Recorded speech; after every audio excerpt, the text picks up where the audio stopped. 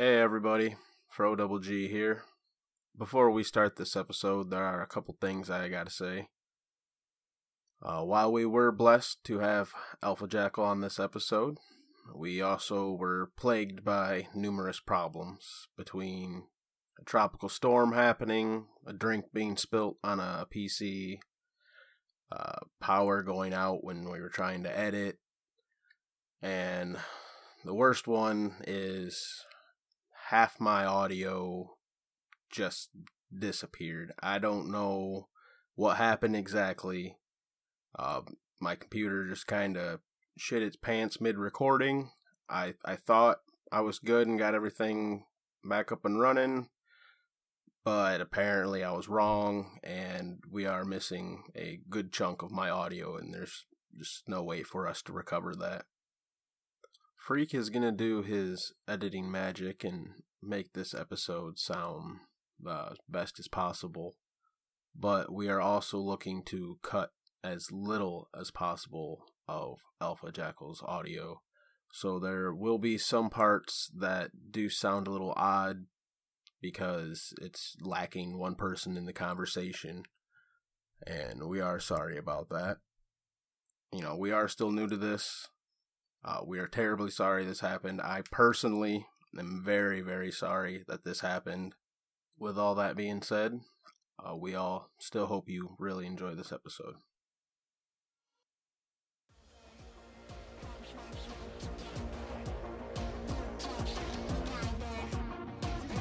This is Rival showing that they will play against adversity time and time again. Never give up, never surrender. So steal a phrase of a fellow caster. But that's what they've done. And now they're in this spot to win this game in the most remarkable way possible. Well, Team Rival going to dash in, looking for the left side. Phoenix. Trix Tank once stood there. That was a level 11 versus a level 19 Giannis. Snipes out from Arkia, looking to return some damage, and in goes Ice, hitting 3. Unfortunately, Variety can only keep one alive, and not even for long. Put a fork in it. It's done. Rival have destroyed Dignitas here. Phoenix on the left is going to fall. They could probably end off that if they wanted to. They may even go for it. They're looking for it. Zero's the lone defenseman. Trix Tank will spawn. Variety's out for 30. Q-Fred out for 20. Arkle out for 30. They have lost against Dignitas this tournament, but not this time. Not in the finals. Not where it matters.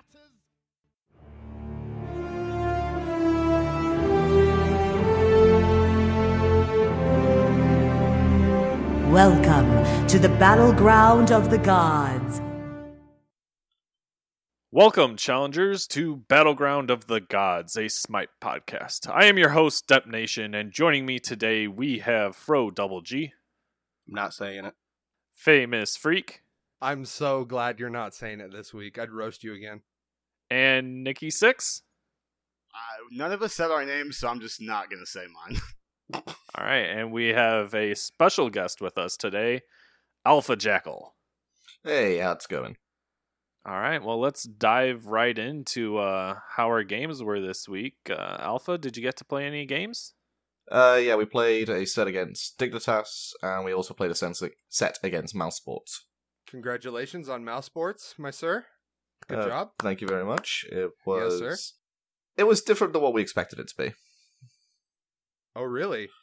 Yeah, having had a look at Mouse Sports' games versus SK, they had 3 games where their dual aim played completely different things, and we sort of expected that trend to continue, especially considering they had magical damaging junglers in all 3 of those games, and they went away from that in the picks and bans in our set, so a little bit different than what we were expecting, but still, same result. Yeah, that's too bad, but you guys got him, though. Yeah, damn right we did. That's what matters, bud. Like, I'll admit, I'm an NA fan. I mean, I'm an NA boy. I like to see NA win. But whenever I see Rival win, I get happy. I'm a Rival fanboy. I'm not gonna lie. And like, cause when I first saw the logos, I was like, you know, the 12-year-old kid inside is like, I like that logo the most because I literally have a Grim Reaper tattoo on my arm. And it's like the same style where it's not like the serious realistic one where it's like, I don't know, it's animated kind of looking. And so I was like, yeah, these guys right here.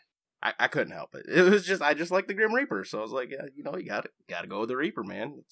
So since we're on Games Alpha, can I ask you a question? Yeah, go for it. And I don't mean this in a bad way. I just want to know your perspective since I have the opportunity. What do you think went wrong against Dig? If you're asking for the entire set, there were multiple things that went wrong. Okay. In the first game, we didn't play the composition that we drafted correctly. You notice that we picked the Capri support, which is something that's not really been seen in the SPL recently. We've been playing that in scrims, and we felt like it was an extremely strong pick. We've had great success rate with it.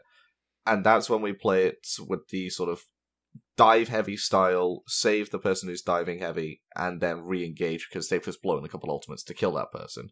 And we didn't play it that same style. We didn't play it with that sustain, keep the hunter alive style that we had done. Then lost that game because of that.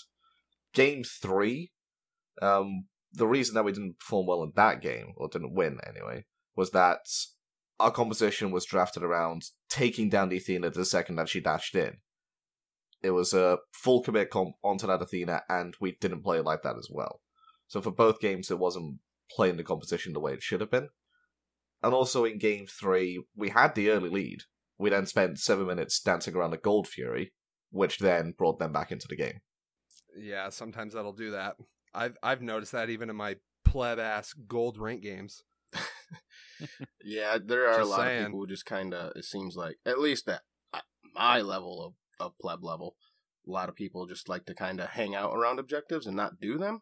I could see on the SPL where they can kind of do it, baiting things in and waiting for people and stuff like that. But in my games, like, in general, it just seems like a lot of people just kind of want to stand and stare at it until an enemy shows up and then start it. It's like, well, doesn't seem like a good time now, but okay. It's so weird. I have the exact opposite.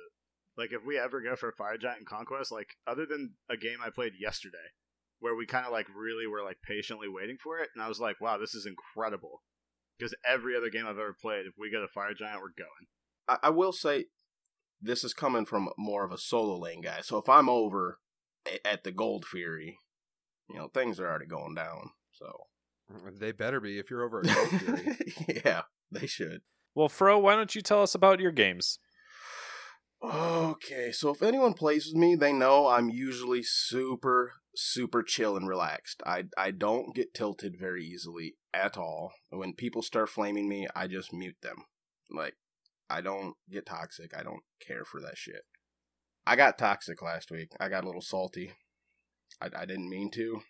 Whoa. First you one. got Listen you got here, Freak. salty? I'm going to get to you, all right? I had to play a dual lane with my boy, Freak. I don't want to talk about that game. We're talking about this game. I like Aphrodite. I don't really care for paying support, so I'm like, I'll just cheese it up as casual. I'll play Afro support. What I didn't realize is that my Kernanos, famous, doesn't know how to clear and would throw his Bramble Blast at the front of the melee archers and not hit the minion guys, or the archer ones. Oh, I was getting the archers. You were pulling the minions all kinds of fucking weird. We got a little mad at each other, and I eventually said, fuck this, and just left the lane, and it didn't go too well. Good. And as soon as you left, I started killing things.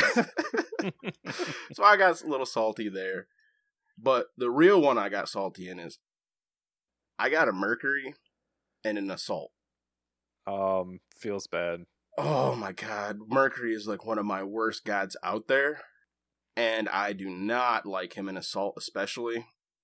I think I went like 0-10, and I was being one of them guys that's like, fuck this, fuck that, fuck this game, fuck everything, and I just got off headset. I'm like, I gotta go, guys. I can't take this. So, like, for the first time in months, I was raging. But then I came back later the day and had a couple good games. It was all cool. Chilled out. What about you, Freak? I need to see the receipts on this, because I don't believe it. You don't blow up like that. Oh, I was getting mad. Normally I just get off headset. No, this one, I was, like, right into it. I was mad. And I wasn't raging at anyone. I was just raging at Mercury. Like, I would use one ability, get killed, and just start flaming. I couldn't help it. I was just so toxic. I've been so tired, working so much overtime. Anyways, enough with me raging. What about you, Freak? How are your games?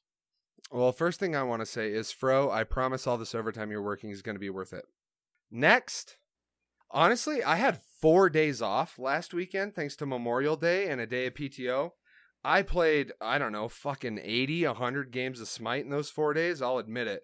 So none of them really stick out to me. I didn't really have too many interesting games. If you want me to be honest, it was just casual conquest. I've been playing carry a lot more, which is really weird because I've always said put me in support or solo lane before you put me in carry. I've been playing a lot of carry lately, and I've been enjoying it. Don't play Kern. I was doing fine. Stop aggroing minions. That makes it hard for your ADC to kill them.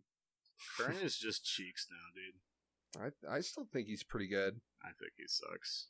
I mean, I qualified gold 1. I mean, Yeah, he's good enough for gold. He I'm can not get exactly the gold. proud of it, but at least I got gold 1. I mean, I guess I'll take it. I was solo queuing all 10 of my qualifiers, so. Ooh, man. Yeah. The cojones on That's this what I'm guy. saying. I know. The What do you Kern- Solo do? queue all of them? Damn. Except that one I played with Willow. You solo queued 10 in a row and you got ADC every time? Not every time. I played a couple solo. There was a couple jungles in there. I played a Loki jungle, one of those qualifiers, and got flamed by 2 of my teammates through messages. I ended up going like 20 and 2, 20 and 3, both games. It was Jeez. ridiculous. Yeah. But so Nikki, how are your games? My games were good. Deb and I played most of our games together. Our whole crew, we just get on and we all play at the same time for like hours. Played a lot of Giannis. I'm loving him more than ever. I streamed yesterday for like 5 hours, and I got some of the sickest snipes I've ever gotten with him. I was just like, yes, because like I have it where it records my broadcast, so I can like take it onto Sony Vegas and like do some stuff with it. And I was just like so happy. I was like downloading it this morning. I was like, these are the best snipes I've ever seen, man. This is gonna be so good. Nikki? So that was really cool. I don't want to be that guy, but I've seen some field goals too. Man. All right, so you're that dude. You were the other guy in maybe? chat, yeah? You were. Okay. I knew you were. I did not know that was fettered. Until like when he said that. Like when he was like, yeah, it's me. I was like, oh my god. I don't even know. I was playing as I was watching, so I was like coming in and out. Okay, yeah, I played with him before, and I played with him a bunch yesterday. I didn't know that was fettered. I guess I just didn't know his name was different. But yeah, I played with him. That was super fun. He's cool. I can't believe we've never played before. He's been on Xbox the entire time. So a lot of Giannis. We've been dabbling with some Conquest, which is not going great. It's okay, not fantastic. I think I've been playing a lot of jungle because I usually play Hunter, but we've been playing with Nev, and she's really good at Hunter. And I think Hunter's, like, ADC is just really boring right now, so I've been trying to do jungle so I can, like, run around and do my own thing. And I usually do Fenrir, but I've been kind of branching out, trying to do other junglers, and it's been really weird. I want to kind of start trying warriors. You want one that's really fun? Naja. Oh yeah, Naja is definitely fun. Like I love me some Naja too. But try Discordia with Doom Orb. First item. And just zoom around, dude. You literally walk up, because that Strife, it's hard to hit, right? So, you go up and you hit him with that easy-ass Strife, and then Unruly Magic and hit him with the ult, and get out of lane, they're dead. See, I've been playing jungle because I want to play junglers. That's kind of the thing, because it's my least played class. So, I want to get better with junglers, just in general. Did you hear that, Wolfie? I want to see a Discordia with Doom Orb first item. No chance. Yeah, okay, I didn't say this would work at their level. This works at our level. Even in ranks, no chance of him doing that. Yeah, No, this was like... absolutely Yeah. not. I said you want to have fun, not you want to do great. The reason for that is Discordia wins lane and does well through poking her opponents down consistently, which is why you usually see Soul Reaver rush on her. It's because that just gives you that extra bit of poke. 130 power for 2,750 gold? It's nuts. That is crazy. I It's like can't borderline remember. broken on certain mages. Yeah. I can't remember the last time that like Soul Reaver's been like the thing to rush. Oh, I agree. I was going to say, you also have the passive with the extra damage on it, so... Yeah, it's never been the thing to rush. Like, this is the first time where it can be built first item and you're okay with it. But there have been times when you've built it third or fourth item rather than fifth or sixth where it should be. Yeah, that shit's crazy to me because it's just so much damage. So just when you get it, it hurts. That is a power spike. Yeah, I remember playing, I think, Merc the other day, and I ran into mid lane. They had an enemy Isis. She hit me with a Spirit Ball, which I think was the Soul Reaver proc, and then her Wind Gust, and I was fucking dead. I look at her build, and I'm like, oh, okay, Pin Boots and Soul Reaver. Yeah, I'm dead. Wait, was that Pin Boots on the 5.9 patch? Yes. I kind of figured misplay. everyone would go cooldown boots at this point. You'd think, Yeah. especially on an Isis. I mean, just with that power alone. I guess maybe with the Isis you can trade it off, but then, I don't know, I think I'd still go cooldown boots on her. And I guess it depends on if you're looking for an early rotation of abilities or if you're looking to straight up kill people with one rotation. And Yeah. with a god like Isis, you don't really get the chance in fights to have a second rotation of abilities because you're really banking on that circle of protection to win the fight. True. I can see And that. I'll admit, she fucked me up on her first rotation of abilities, so it worked. It worked. Maybe it's because you're Mercury. I mean, I don't like yeah. that guy. I I know. Yeah. He's one of my worst gods out there. You want to see someone feed, put me on Mercury. Put you in the jungle. Well, Sorry. yeah, that was my games. Yeah, sorry. I mean, all of them were with Depp. Honestly, our little Xbox group has just gotten to a point where there's always at least 3 of us online at any particular time. So we just group and play, and it's super great. But we've been playing Conquest. But Depp has been in Conquest with Nev in the duo. So tell us about that, Depp. Yeah. I mean, when someone's new to a mode, or at least a mode that they haven't played a whole lot, it's always nice to have a full team queue up, as they're getting comfortable with the roles and kind of what to do and rotate when you need to. And I'm not the best at the mode. I usually No, you were not. am filling in whichever role is needed, which also means I'm not the best at whichever role I get put in at. At least you're playing, man. At least you're playing. I'm doing the best I can. When I have a Guardian, I try to pick ones that have reasonable crowd control and survivability for keeping my team up, but our game this week didn't turn out too well. Played a couple other games outside of the group when I could. Did a Ra and Joust, had some cheeky snipes through the walls, beam stealing buffs, that type of deal, but nothing too monumental. You gotta love the through the wall steals and just snipes on Ra. Ra's a fun god. Ra's extremely fun. He needs nerfs, but he's extremely fun. Yeah. he needs nerfs. I love it. I love the skin, but every time he uses his heal, get your butts in here. Like, oh my god. Well, they only created one voice line for each ability, so he's saying the same thing over and over again, and it gets a bit repetitive. It gets to the point where when it's because I think Nev was playing Assault with him last night. I think that was her. But it's just it might have been Creed. Just every single time, I would just say it after. So I'd think, get your butts in here. Get your butts in here. I will say Fuck. this though. Out of all of his abilities, I would love to be able to hear that heal though pretty easily. So it's a double-edged sword there too as well. It's it gets kind of annoying, but it's nice to know the heal's there, just with an audio cue. I just hate him. That and the laugh. Oh my god. The His laugh, I feel dude. like his ultimate's real quiet with that new skin. Oh, Yeah. really? That's been a problem with Ra for a long time. New skins are always going to have quieter or super loud ultimates, usually the quieter ones. Yeah. And Interesting. his blind and slow hits like a truck. Alright, speaking of his blind and slow, I Yeah. want to know if anyone else has had this problem. In Infinite Assault, the one where you can stack gods, Yep. if you ever go against multiple Ra's, Freak hears me bitch about this every time. I get hit with their blinds back to back, so not at the same time. My Yep. screen will go white, just pure white for 5 seconds. Yep, you need to be hit by 3 Ra blinds for that to happen. It's amazing.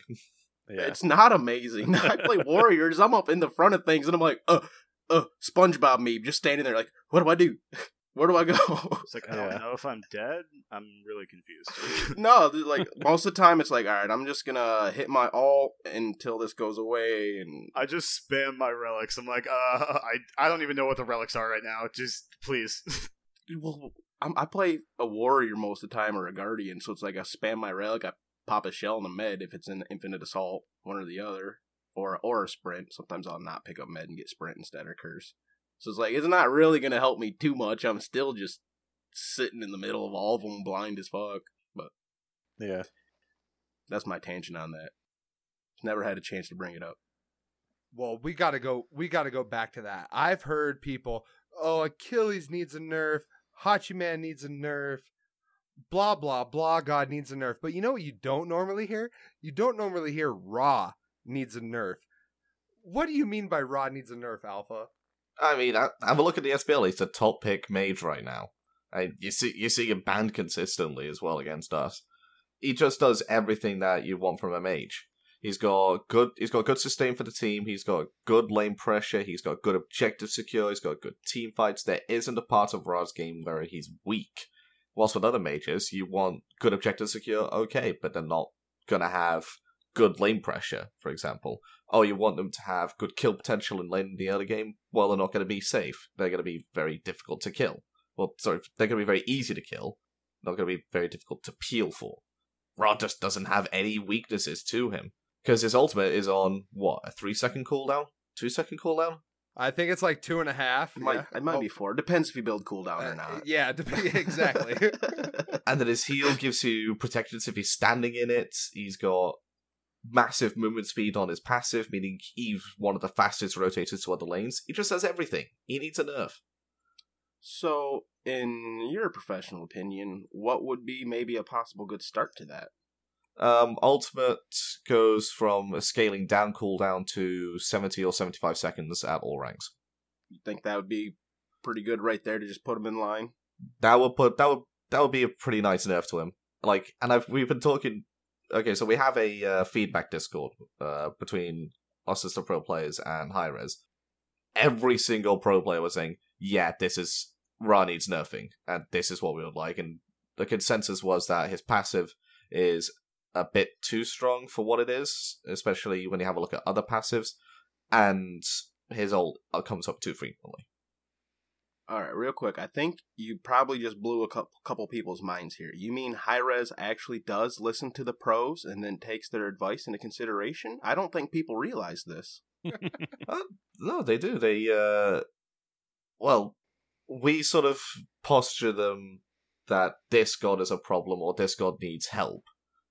They then come to us and say, okay, what's the deal with them? What's wrong with them? How can we change this? We give suggestions. Most of the time, they take the suggestion of the ability or the passive that we would like changed and do their own change to it. Sometimes the changes are what they are that we suggested them to be.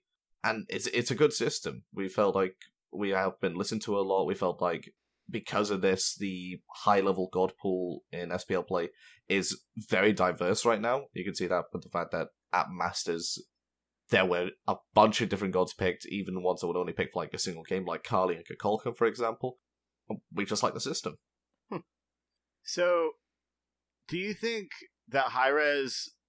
I'm trying to think of a way to word this. Do you think that Hi-Rez takes what you guys say, like, with a heavier hand than, like, say, the Reddit?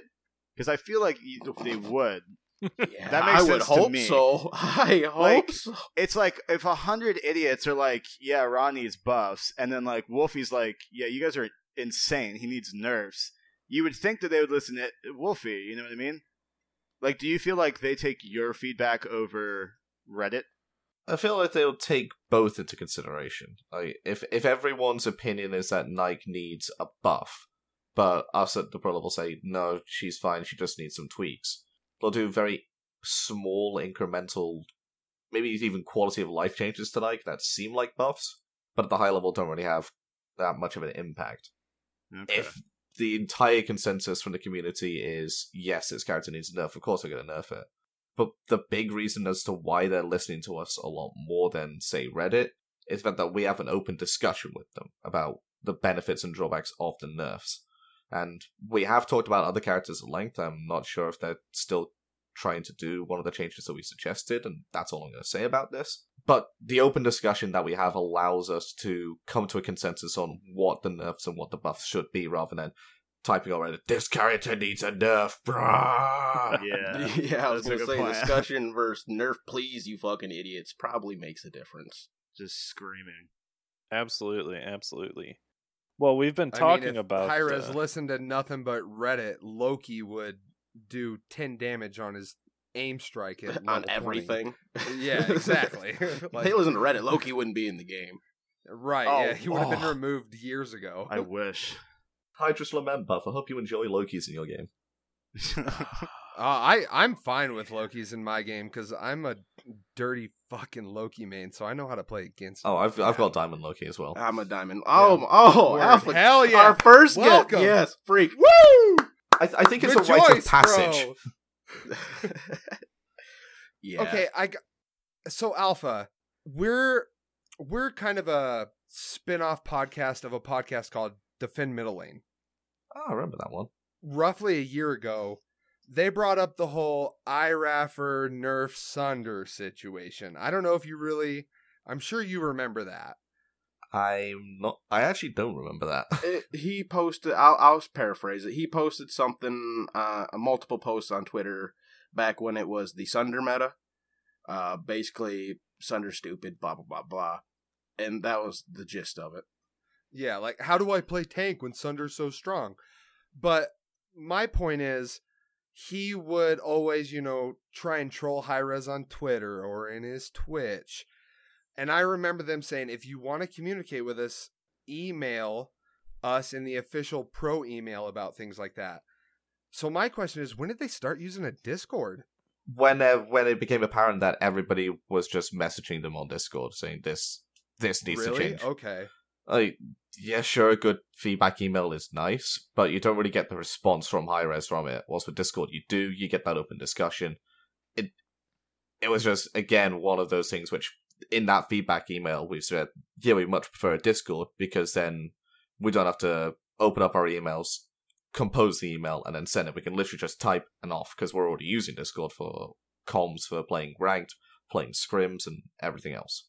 Okay, see, that makes sense. I was curious. I had to ask. It'd be easier getting multiple people's opinion on a subject, not just 3 different people emailing you different things about this one item, or one god or something. It's probably easier. Someone brings it up and the other people can join in and agree or disagree right there. Easy access for them. I could see You that. can have a real discussion. If one person's emailing up about saying, oh yeah, Guan Yu needs a nerf, then that's going to be the only voice that they hear. But if 10 other people go into that conversation and say, no, he's fine the way he is, or he can actually do with a buff in this sense, then you get that discussion and get the consensus from the entire pro community, rather than one team utilizing the feedback email with the other 11 not, and that one team then getting the changes that they want, because they're the only ones that are actually giving feedback. See that? It makes a lot of sense, really. Absolutely, absolutely. And we've been talking about the pros and some of the professional games here with Alpha Jackal. Why don't you tell us a little bit about who you are, in case some listeners don't follow the pro circuit all that closely? All right, 28 minutes into the podcast, and we're doing intros. Hello, my name is Alpha Jackal, and I am the coach for Team Rival. We're the number 1 seed in the European SPL, and I've been coach since the end of Season 3, beginning of Season 4, whichever way you want to look at it. So how about did you get into becoming a coach? Was it just one of those things you got asked, or? It's a tiny bit of a long story, but I'll try and make it as short as possible. I was on a team with a few friends, and the team was called Shark MIA. And the reason why we're called Shark MIA is, again, another story completely, which I'm more than happy to do after explaining how I was a coach. But we dissolved because a couple of the friends were going off to university, and then he wanted to spend a bit more time and a bit more focus on that. So I then said, right, what do I want to do? at that same time, EGL posted on Reddit that they were looking for some more casters for their weekly tournament. So, hey, that's something that sounds fun. So I applied to be a caster. I went ahead and became one. Met a few people along the way as well. And I got really good at casting. I got really good at the analytical side of casting. And that's when Kalas and Deathwalker, who were on, I think it was Men of Aeron at the time, took notice of that and asked me to join them as a coach. And I said, sure, I'll join you as a coach. And this was back when they were a Challenger Cup team. And they were still good, but they just weren't able to crack into the SPL about midway through Season 3. They then disbanded. I then went off to coach a couple of other teams, one in Oceania, one on the Xbox side of things. They then started to reform. They went on to create a team called Clown Fiesta, which did make the SPL in the fall split. They had Hazer join them. I was still coaching the Xbox team at the time. At the end of the fall split, Hazer obviously went off to join Obey. So the coaching spot was free. They saw that I was no longer tied down to a coaching spot anywhere else. They then asked me to join again. I said, of course I will. And that's how I became the coach of Rival. Damn. Holy shit. That's incredible. From a Challenger Cup team to World's Finals last year. That's crazy. You want to see 40 minutes of just amazingness on that story right there? Clown Fiesta on YouTube. I gotta say, I love that name. Clown Fiesta. It sounds like my ranked games. Oh my god. Sounds like most sprints we have. Hell yeah. Awesome. That's awesome. So, I guess I got another real quick question for you for people who don't necessarily understand more of the higher level plays of not just Smite and esports, just in a lot of things in general.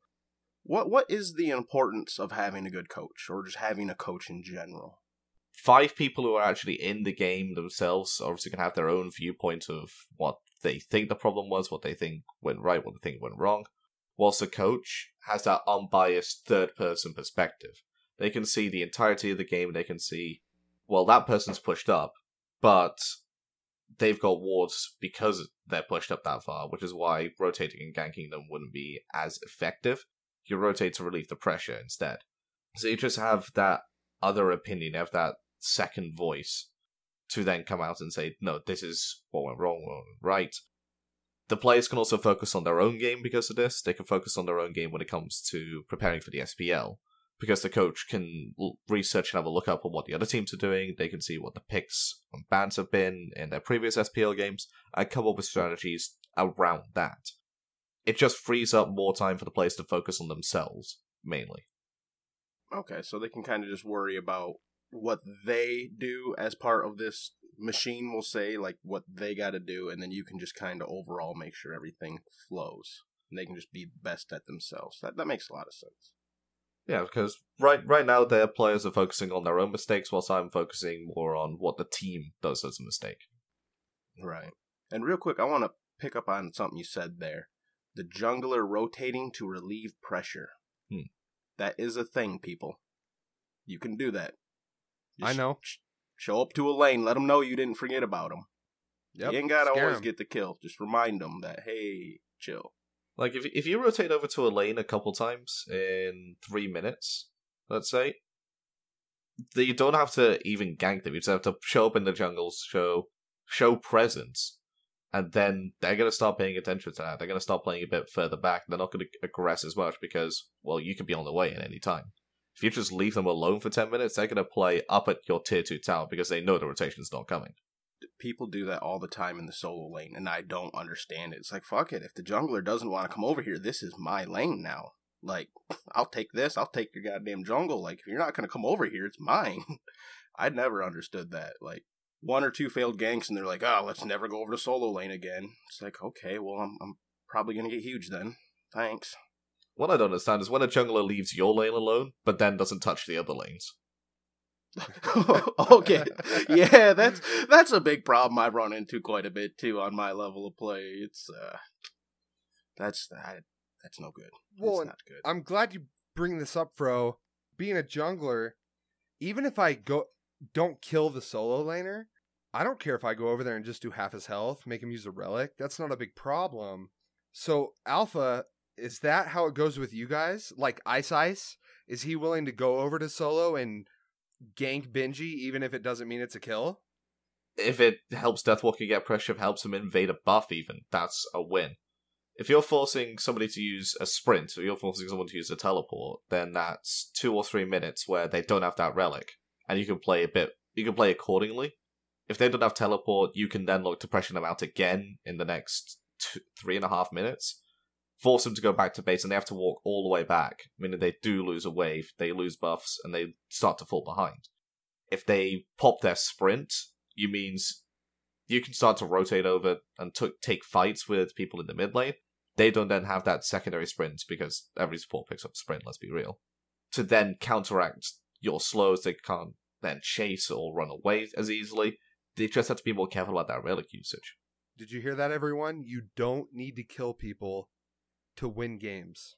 I like how you worded that, where you said if they have to use like a relic, that's a win. I think that's something that a lot of people in like the lower, or like, I don't know, like the lower play don't understand, is like little thing. It's all about the little victories. It's all about getting like mid harpies and like getting, like, if we get a buff 10 seconds before they get a buff, like if we're ahead, if they have to back and they lose 3 minions, like it's all about the little things. I know a lot of people, like, we all call them Jonathans. It's just like an inside joke of just people who play super aggressive. It's like, all right, if I don't pick up a triple kill right here, none of this is worth it. It's like, no, like, there's just so much more to look at. Well, MOBAs and Smite too, like, but MOBAs in general, it's really 100 mini victories that led to you winning the game. Exactly. Right. You win the battles to win the war. Yeah. Yeah. You know, I poked this guy out, so then I got, a half a wave or a wave more XP than him. But I did it 3 times, and then I'm a level ahead of him. And then because I'm a level ahead of him, now I'm clearing even faster. And then it's all like, just a bunch of mini victories, really. Yeah. Mm-hmm. And imagine winning every single one of those mini victories. That's how you play Pro Smite. Now, that's not to say that there's not a point in time in some games where this is the moment that makes or breaks it. Now, there was shit leading up to that moment, but there are times where it's like, this is the time. If you don't full commit, you're pretty screwed. Whether you win or lose, that's kind of up to you there, but I agree. There are those. That's a spicy topic. Alpha, do you agree with that? Do you ever feel like there's a moment in the game where you guys can just, like, this is it? Not necessarily in every single game, but you do have those games where, let's say they got a Kronos and a Kali on the enemy team. There comes a point where if you don't commit to the fight and win the fight and subsequently the game off that fight, it's going to become a lot more difficult. There's no situation where it's unwinnable. You can always fight into an enemy team, you can always take the fights and win the fights. But it really does mean that there would be times where your team fight potential to win is closer to 0 than you would like it to be. Right. Any game is winnable. Did you guys see that clip on Twitter this morning of Dig and Energy? Oh my lord. Oh, that one. I'll never surrender again. Inside comms video or whatever? I will never surrender a game ever again. Why did they pull the Titans so close? Oh my god. I was blown away. I had just woken up. I was like, I can't handle this early. Like, holy shit. He just 3-man ulted into his fountain. Well, they didn't even have to end there. They could have taken another Phoenix if they wanted to and then backed off just as a safer play. Yeah. And they lost because of that's Dig's problem in the general sense. You saw that at Masters and you saw it here, and I think this will be like the last time you'll probably see it because it's a pretty easy fix. Just play a bit more cautiously. But they take a big risk when trying to win in that situation. Anytime after 30 minutes, if you get decided trying to end, you've probably lost the game. Even if Fire Giant and Gold Fury are down and you guys got it? Yeah. I mean, just have a look at the Energy game. I mean, Energy didn't have Fire Giant. True, yeah. They literally just spawned, went down the middle lane, and took the time. Yeah. All right. Yeah, and they actually did that with 3-man, because I remember their Ra was dead and Emilzy stayed to defend too, so it was just 3 of them just ran up mid, and the Ravana tried to go to finish it off on the other side. Yeah. I do got another question for you. What is your opinion on the PS4 Pro scene starting up? I noticed you had a Twitter post or a tweet, I guess is what they're called. It was just kind of like it said PS4 Pro and then had like the thinky face. Just kind of wondering what were your thoughts on that. I just had a bunch of thinking emojis on it. Yeah, that's what it was. When the Xbox League started, you saw a fair few people from the Challenger Cup level move over to the Xbox, which sort of devalued the competition in that Challenger Cup and meant just the SPL players who were at the bottom were a bit more safe because they were then facing slightly weaker opposition during relegations. Obviously, that's no longer a problem with relegations, because if somebody's underperforming, you can literally just swap them out for a player in the minor league if you wanted to. But when it comes to like this PlayStation 4 League opening up, you're gonna see that same thing happen just with the Xbox, and again maybe with a couple of Challenger Cup players. Is they're gonna move over to the PlayStation 4. They're going to beat up those pure PlayStation 4 players because they have more experience, they have more competitive experience, and they will just win those tournaments and then qualify for the PlayStation 4 Pro League. So is it a waste of me and Fro's time to try? No, you should still try. You should always still go ahead and... We want to. You should always try. You should always put yourself out there, because even if you don't qualify, you will still put a marker on the tournament. You will still put your plays in their minds if you perform well enough. And that's the big hear thing. That, Fro? We Believe. We actually did register a team, and we got 4 of the 5, but we never really heard a response back from one of the people, so we don't know. Was it about Dicey? that. No, Dicey was down. Was it Dan? Look, I wasn't call people out, and you're out here busting balls. Yeah, it was Dan. All right, Dan, you heard it. I'll call you out. Yeah, Dan, you're gonna hear it after it's already happened. Wasn't he gonna play Hunter for us? ADC. Yeah. All right, hey, Alpha, is Vote like? Can we just borrow him? Don't think it's a PS4, unfortunately. Yeah, Right, and damn plus it. That's not allowed. They actually said that specifically in the rules I and everything. know. Yeah. Yeah, but remember that great Spider-Man quote: "Rules are meant to be broken." That's true. I'm paraphrasing there, but yeah. We'll change his name. Alright, so that was just basically my thoughts on, or my question on your thoughts of the PS4 Pro. I know we were pretty excited just because Freak and I are PlayStation 4 players. Not sure if we told you this, and Depp and Nikki are Xbox players. We actually, think it's cool to get a little exposure and a little recognition. I mean, I was never one of those people that's like, oh, fucking Hi-Res not giving it the PS4, blah, blah, blah, blah. Whatever. It is what it is, but I'm just glad for PS4's sake. Maybe now we won't be thought of quite as much of a joke, but play ranked on PS4 and you'll see why they say that. Yeah, we have a little meme going around that every time you see just a terrible play, this is why PS4 doesn't get respect. That is true. I'm not going to be able to say that anymore. I've been saying that for a long time. Right? This is Me why too. PS4 doesn't have a pro league. I'll see someone, I'll be watching like a Xbox streamer or a PC streamer do something wrong. I'll just be like, this is why PS4 doesn't have a pro league. I can't say that no more. I'm sad. No? I forgot about that. I mean, Xbox has a pro league, and every time I spawn with Giannis, I ult. So Nikki, we have one. that's the reason PS4 never had a pro league. Yeah, I play on right. Xbox though. That Well. explains why Xbox doesn't get paid like PC. Absolutely, that- absolutely. Probably has a lot more to do with just popularity in general. I know. I'm just trying to bust Nikki's balls. Leave me alone. All right. Alpha Jackal had mentioned that rules were meant to be broken, quoting Spider-Man. And something that I'm sure all of us have noticed being a little broken is matchmaking. And that's Ooh. getting an update. Ooh, that's gonna be a the big update. transition. That's Damn, a ballsy Thank God. statement, Deb. Yeah. Thank God. Well, I remember last week Nikki mentioned that him and Nev got in a joust game with a Masters player. A Masters 1 player, and I'm in Bronze 1. What? Are you kidding me? It was casual, but still, that well, should no come shit. It up. was casual. That's impossible in ranked. But I'm saying that's still insane. Like, you cannot tell me your MMR on casual joust or your ELO or whatever. Like, we should not have been match made together. It was like a Friday night at like 8 o'clock. Yeah, like prime time game hours. Yeah. And I'm getting my ass carried by a fucking Masters 1 player. I mean, on the plus side, he was on your team. He was Artemis. It was the Stardust Haze guy. Or Fro. Yeah, I remember you saying that. Okay. He's a cool guy. And he actually is pretty damn good on Artemis. Like, I watched some of his videos after you mentioned him last week, and he went like 21-0. Pretty fucking I know solid he's good. Artemis. No, I know. If anybody knows, I fucking know. Well, true. You got carried by him. He lived it. Like, I was Giannis, and I only picked up like 2 kills. I was like, this is insane. This never happens. So, what I think's kind of insane is the elite queues that they're going to be doing to the matchmaking now. I think that's a very interesting concept. I'm glad to hear it. Dude, what are you talking about?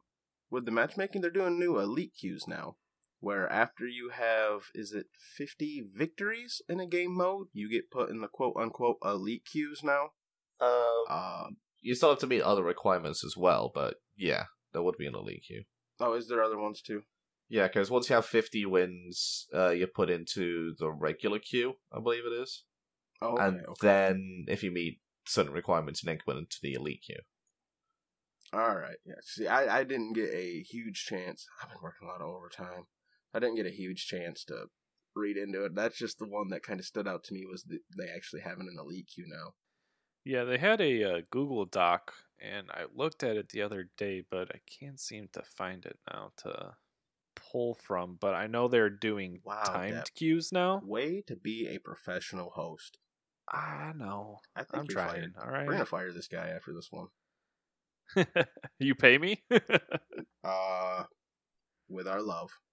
Okay. I'll take it. And hours of editing. 10 hours of editing. We pay you by not having you edit. Thank you.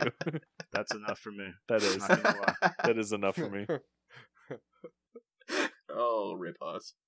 Yeah, I just think it's cool. I know a lot of people are saying like that, Hi-Rez doesn't care about shit and they're not even working on the matchmaking. I think at the very least it's nice that they're making an attempt to working on this. And this isn't the first one this year either, because they did, I want to say like 2 months ago, month ago, third shift, my time's fuzzy. They tried a new style of matchmaking that they were going to do. But if I remember correctly, they also weren't telling people if they were getting put in the new matchmaking or if they were getting put in the old one. They just asked for responses on matchmaking. So I don't know how that ever panned out for them. Since they're doing this, I assume it probably didn't go well. Masters 1. I think, what they did before was they were testing out the new algorithm, and this would be an expansion on that algorithm. Because the old one would be just, okay, this is how the matchmaker is going to find matches in a specific space.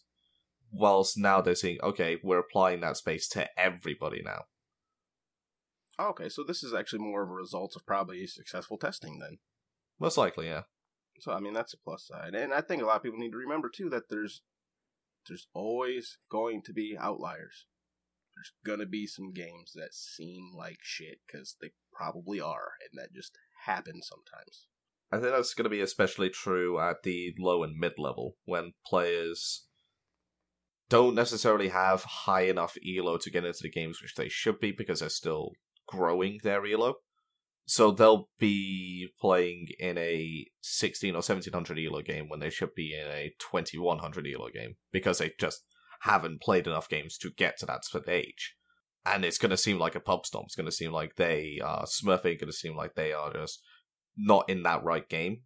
Whilst the matchmaker is saying, well, no, they are in the right game, because this is this is the information which I've got, and this is why I've put them in this game. Right. And there's some people who just, like, right out the gate pick up the controller or get on the mouse and keyboard and immediately are good. Some people are just mechanically great. There's others that'll put hundreds of hours into it and still just suck. Or first they hop right in, or I shouldn't give a long example. Someone who hops right in and just sucks. Well, they're going to match you at the same place because you both are new players. And until you get the time and the actual wins and losses behind it to get it separated, there is that too. I know that's more relevant to, like, newer players, but I mean, like that's how I was when I started, and like I mean that's kind of really how I am still. If you've watched the stream, like I'm mechanically amazing at the game, but my builds like I'm like I have to have full CDR on every character. I have to. You know what you don't have to have is attack speed boots on Sun Wukong, but that's a different topic. Or a warlock staff 6 item on Joust. We're not. All right, we're not roasting Nick anymore. Let's move on. Man, I don't remember that one. I think that's the worst one I've heard. Jesus. Oh man, shit. Oh, Nicky, when did I do that? Why you gotta call me out in front of Apple, man? Why you gotta do that? Oh, I don't even remember that. It's okay, man. My biggest weakness is not recognizing my teammates and if they're low health, where they are, if their cooldowns are down. We all have our mistakes. That's why we're not pro players. It's all right. Yeah. My biggest weakness is, I guess, it's not always time to just beat up everybody. Yeah.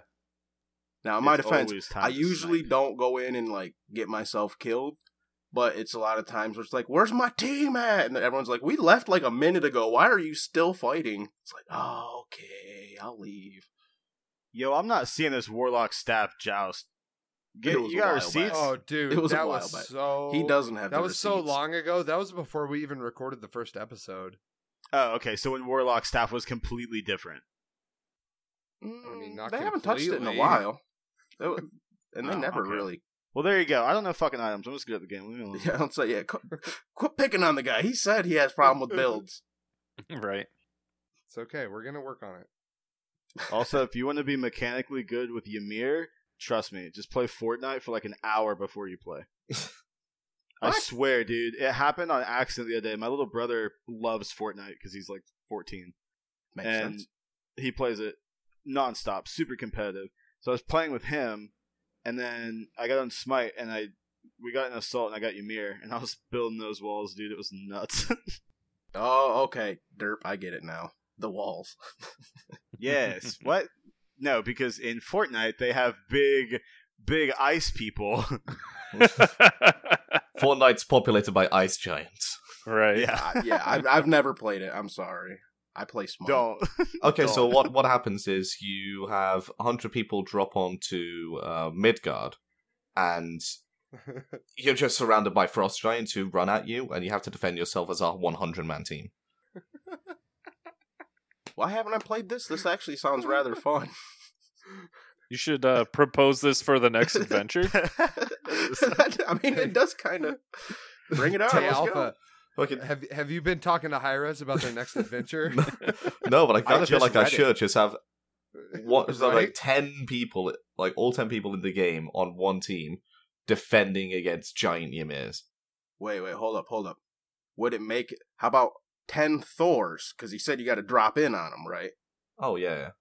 That would hype. Just start right in the sky and got to land right in. Fight a bunch of giant Ymirs.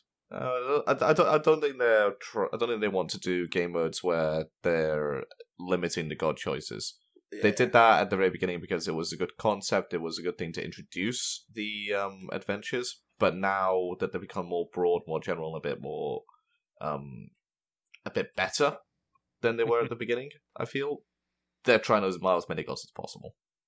In my personal opinion, I'm gonna have to disagree with you on them being better.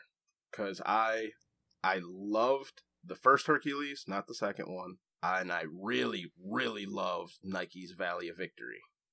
And I don't know, all the ones, I was still cool with it. The Capture the Flag was really Oh, the Capture the fun. Flag was amazing. That was, oh my god, I loved it so much. It was so fun. The absolute best adventure, in my opinion, so far. And everyone this year, to me, has just kind of been, This next one is the best one I feel. Yeah. okay, This new I- is I've heard so that. cool. yeah. 3v3v3. And you have That's- stealth mechanics as well in the grass. The arena gets a bit smaller as well. The stealth mechanics is what I'm really looking forward to. Okay. I was going to say I've liked the arena ones that have the no-go zones. The holes. They're always a bit cheese, but Yeah, those are a lot more cheese. Like, I didn't mind the corrupted arena, but I just hated how it took so long to get the holes. And this new one, I don't know, it just feels like an arena. Have you heard of the new one, Deb? it's Medusa something, right? Yeah, Medusa's Battleground. Oh, Medusa's Deathmatch, sorry. But no, like the stealth mechanics in the grass I was wanting that in the actual Conquest map at the beginning of Season 5. I think that is so cool to see. Like, you see it in, I think it's side of Dota League of Legends, on the side lanes. Yeah, League. I was going to say League. Okay, so it's League. It's an interesting thing to see, because then you can have multiple different starts. You can have janky starts for the time and time again. You can have your jungler just start in the bush on solo lane, let them push up to the tower, and gank them before the buffs even spawn, to then kill them. Don't do that to me. A Mercury 3? Hell yeah. Fuck Mercury. Right into tower. Let's go. Like, I play a lot of League too, and yeah, there's like, it's really whoever just gets the lane first and gets that like farther ahead bush, the second you walk up to your tower they can hit you, and they do. That would be cool in Smite. maybe when they do the next map design at the beginning of Season 7 or Season 8, they'll add that. Well, they could play with it with a new Joust map. I wouldn't be mad. There's a new Joust map?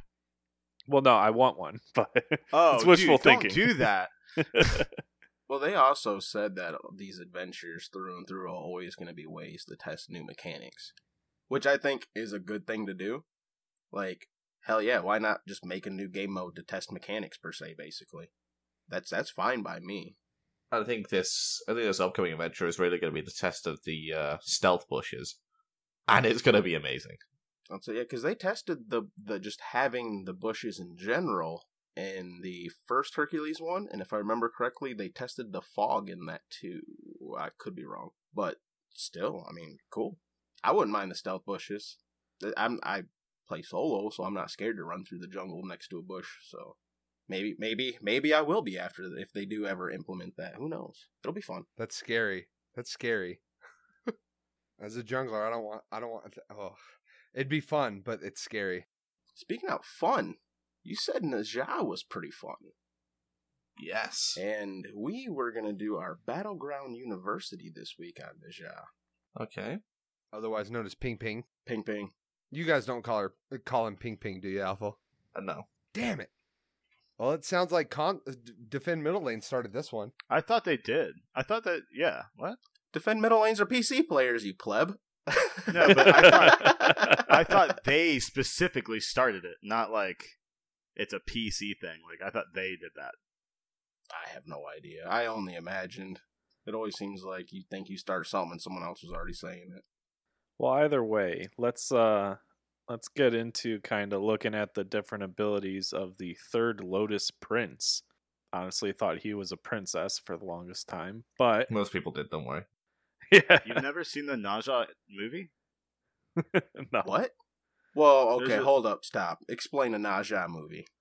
It's a movie about how he fights a dragon. It's like a little like Japanese cartoon from like 50 years ago. Alright, so tonight I want you to find that for me and send it to me. I will watch this shit. All right, I'll link it in the Discord. I watched it on Hell yeah. YouTube. Hell yeah. All right. Well, Najah's passive, Righteous Spirit. It's a self buff that stacks up to 20 times. Critical strike chance per stack is 0.5%. And each hit provides 1 stack. Each critical hit provides 2 stacks. So it looks like they fall off after 10 seconds if you do not take or deal damage. 5 seconds. So free crit, free 10% crit if you're fighting. I hate free crit passives in the game. Free stats. Free Are stats in general, No, yeah. free stats I'm fine with, because that's the whole point of a passive, is to highlight strengths or weaknesses for God. But free crit, if you crit on the final hit of Najah Chain at level 1, you are half hitting them. And you just win a fight which you probably shouldn't win because of it. So a game can be won or lost because of RNG, and that's something I don't find should be at a competitive level. All right, so nerf Najah, you heard it here first.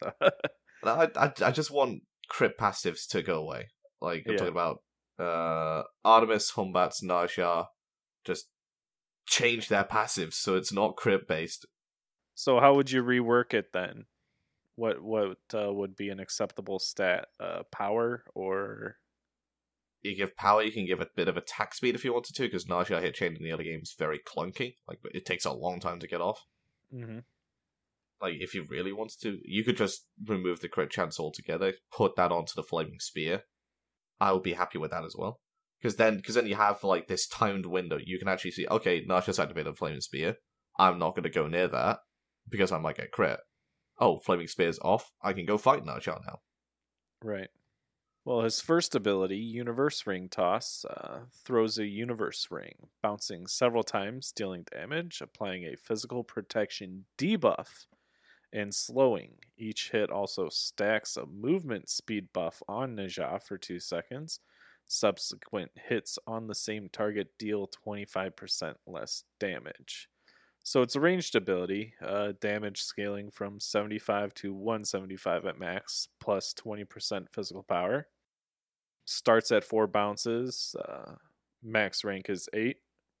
Protection's debuff is 15 per hit, which if you're bouncing it between 2 people at max rank, that's 60 protections that you can strip off of your targets. The slow is 25%, movement speed you gain is 5%.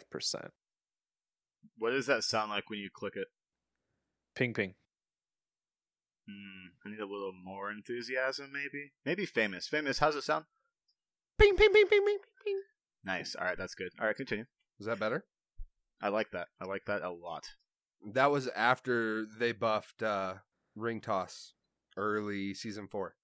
I was going to say, this does a whole lot more than I thought it did, and it seems a little broken, to be honest. It is. When you actually learn in your own little... Yeah. Back, Oh I my think God. it was early Season 4 when they buffed Ring Toss.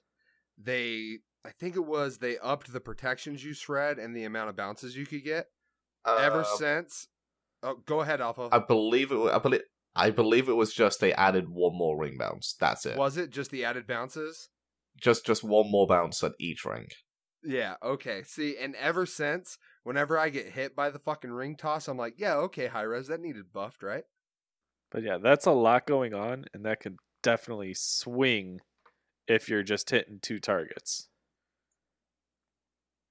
Oh, and if you're playing as the Nasha and you're trying to chase somebody down who's running past an objective like Gold Fury or Fire Giant or even just a minion wave, like that's got 1 or 2 creeps left, and you want to guarantee that ring toss, just hit the objective and hit the objective first.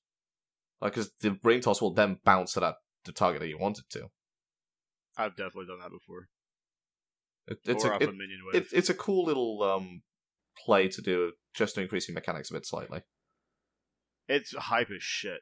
Yeah. I've done it before off like 3 minion. It was like the 3 archers, and I was trying to hit somebody in Joust, and it bounced off the 3 archers, hit the person, killed them, and I was like, "Holy shit! How did I just do that?" And I did it again a couple weeks later in a different game, obviously, and I was like, "Oh, that's badass." It's one of those places where when you realize you were able to do that, it's like, oh, this is fun. Yeah, Right. Well, his next ability, Flaming Spear, he empowers himself, so this is his self-steroid. Increases attack speed and crit chance for a short duration.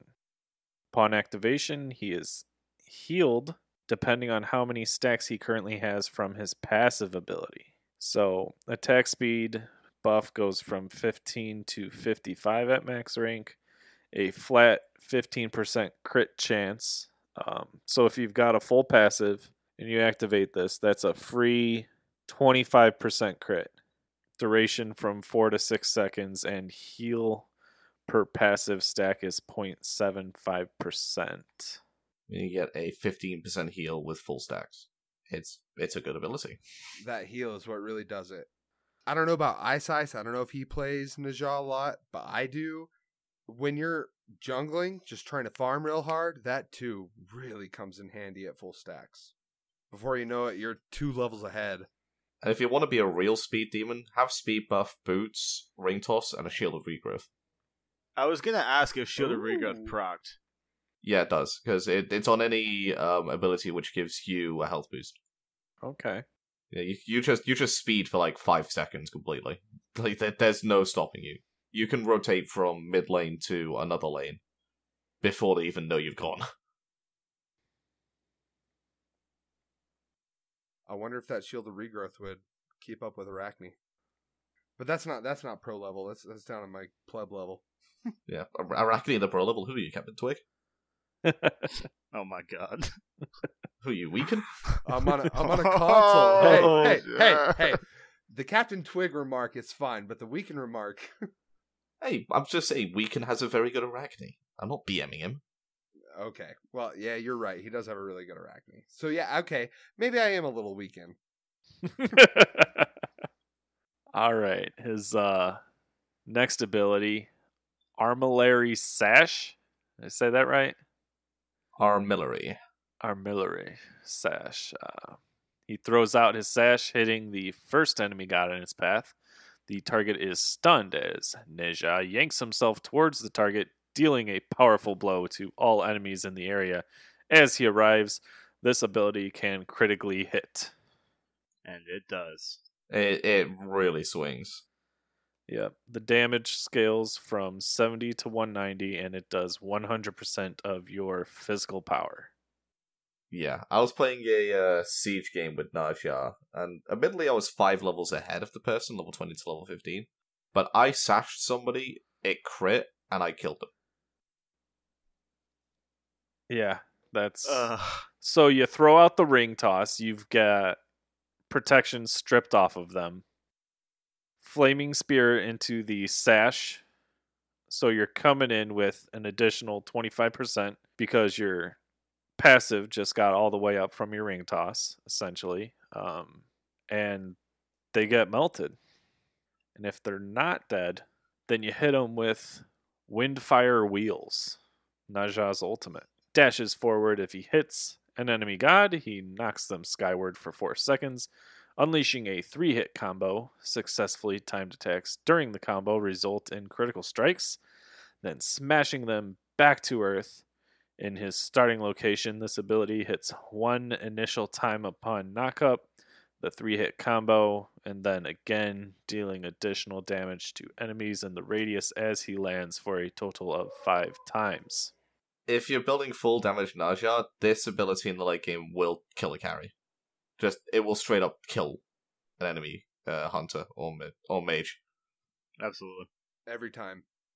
I love the combo. Yeah, so the damage on this ability is pretty monster. So the damage on the initial hit and the landing is 80, scaling up to 280 with 65% of your physical power. And the damage on the combo hits is 40 with up to 120 with 30% physical power. So if you're hitting everything just in raw damage, that's 560 on the beginning and end, and then another 360 on the combo. Just shy of 1,000 if you don't have any items. Any power, yeah. Which you're gonna have power built, so that... And don't forget, you're also gonna crit people on those Exactly. contextual crits. Yep. Does everybody remember when Hi-Rez changed Malice's passive lately? Oh, yes. They should have also changed the name from Malice to, I'm thinking, Ne-Zha. Just done. Yeah. It is so strong. And just so everybody is aware, that will buff your damage in your ult when you crit them. I was hitting people for like 500 with the crits in the ult. That's ridiculous. Especially if you crit them with the sash first. Woo! Woo!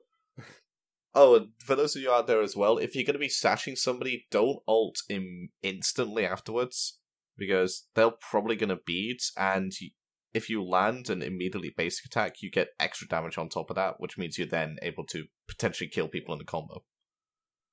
Which would also make Hydra's a good pickup for Ne-Zha, right? Yes and no. I feel... I don't know, I feel like you're going to get uses out of other items more so. Alright. If you haven't been able to tell by now, we lost Fro a few minutes ago due to his service provider being located in... I don't know. I'm going to guess Antarctica at this point. This is the moment he came back as a robot, and we all noticed. It was so bad we stopped mid-podcast and started memeing him almost immediately and had a few good laughs. Seeing as it was a funny, genuine moment with our guest, I cleaned it up and I left it in. It sounds a bit weird without Froze audio, but I didn't have the heart to cut it. Thanks for listening. Let's get back to the battleground. Whoa. Does anybody else have hearing him as a robot? Yeah, you went robot there, Fro. Yeah, pretty much. It's all good. I don't know what's going on with him. He's been in and out of the call here for a second, yeah. You should move to America. Yeah, move to America, pay $100 a month for internet. That's decent. Whoa. Ooh. Calm down. I pay $50 a month for my internet. What do you pay over the pond? Okay, on average, you're paying around, £20? £30? Oh, jeez. Okay, well, all right, you win. No wonder EU's always winning.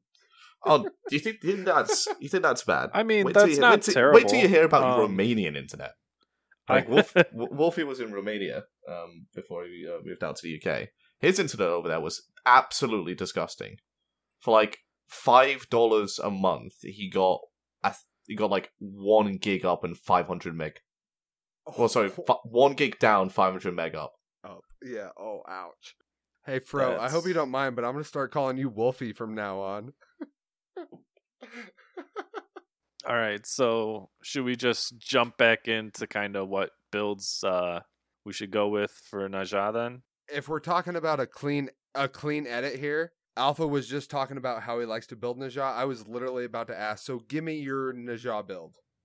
In terms of what items I like to build on Najah, I usually go Boots, Crusher, Jotuns, Malice, Deathbringer, and a situational item. If I feel like I don't need any situational items, I'm going to build Transcendence first and then install the rest of that build. Is your transitional item defense all the time, or is it ever a Bloodforge? It really depends. It's a situational item, not a transitional. But it really depends on what the enemy team comp has. If they have a lot of slows, I'm going to build Wingblade, and I'm going to build it a bit earlier. If they have a fair bit of CC on initiation, like Athena Taunt, I'm going to get Magi's. If I feel like I need to chase down targets a bit more, because they have something like a Xbalanque and Artemis, I'm going to go Shield of Regrowth to chase them down and then kill them. It really just does depend on what the enemy team has, depending on that final item for me. Makes sense. I was just trying to legitimize the fact that I took Bloodforge last item on Najah the other day. Instead of defense like an idiot.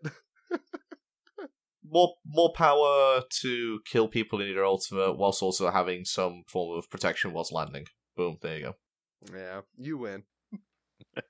But you can always justify it if you find a way. Yeah, I'm just saying, you got to check yourself before you wreck yourself, you know what I mean? This is my opportunity. You need to be top damage. That's where Bloodforge comes in handy. Am I right, Jackal? Yes. Hell yeah.